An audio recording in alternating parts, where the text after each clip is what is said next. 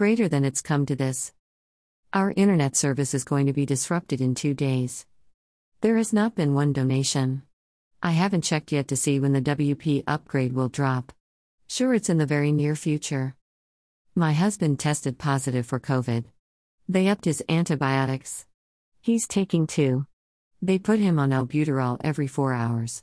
We got a pack of ivermectin. He's taking 7 of those per day. We have not been able to purchase an oximeter to monitor our oxygen levels.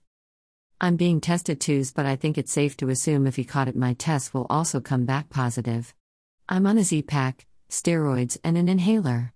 I have a pack of ivermectin 4 tabs per day in case my symptoms worsen.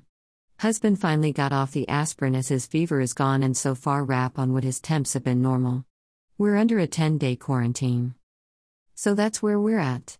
I've shared the donation link across several social media sites except for Twitter, where I'm suspended for 3 more days, and Facebook, where I have been permanently banned.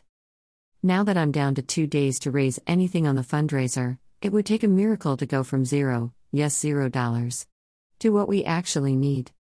How do I put this? I was pretty unnerved by the test result and very discouraged by the failing fundraiser. I have never seen a fundraiser that failed and failed so miserably as my own. Where's the nearest cliff?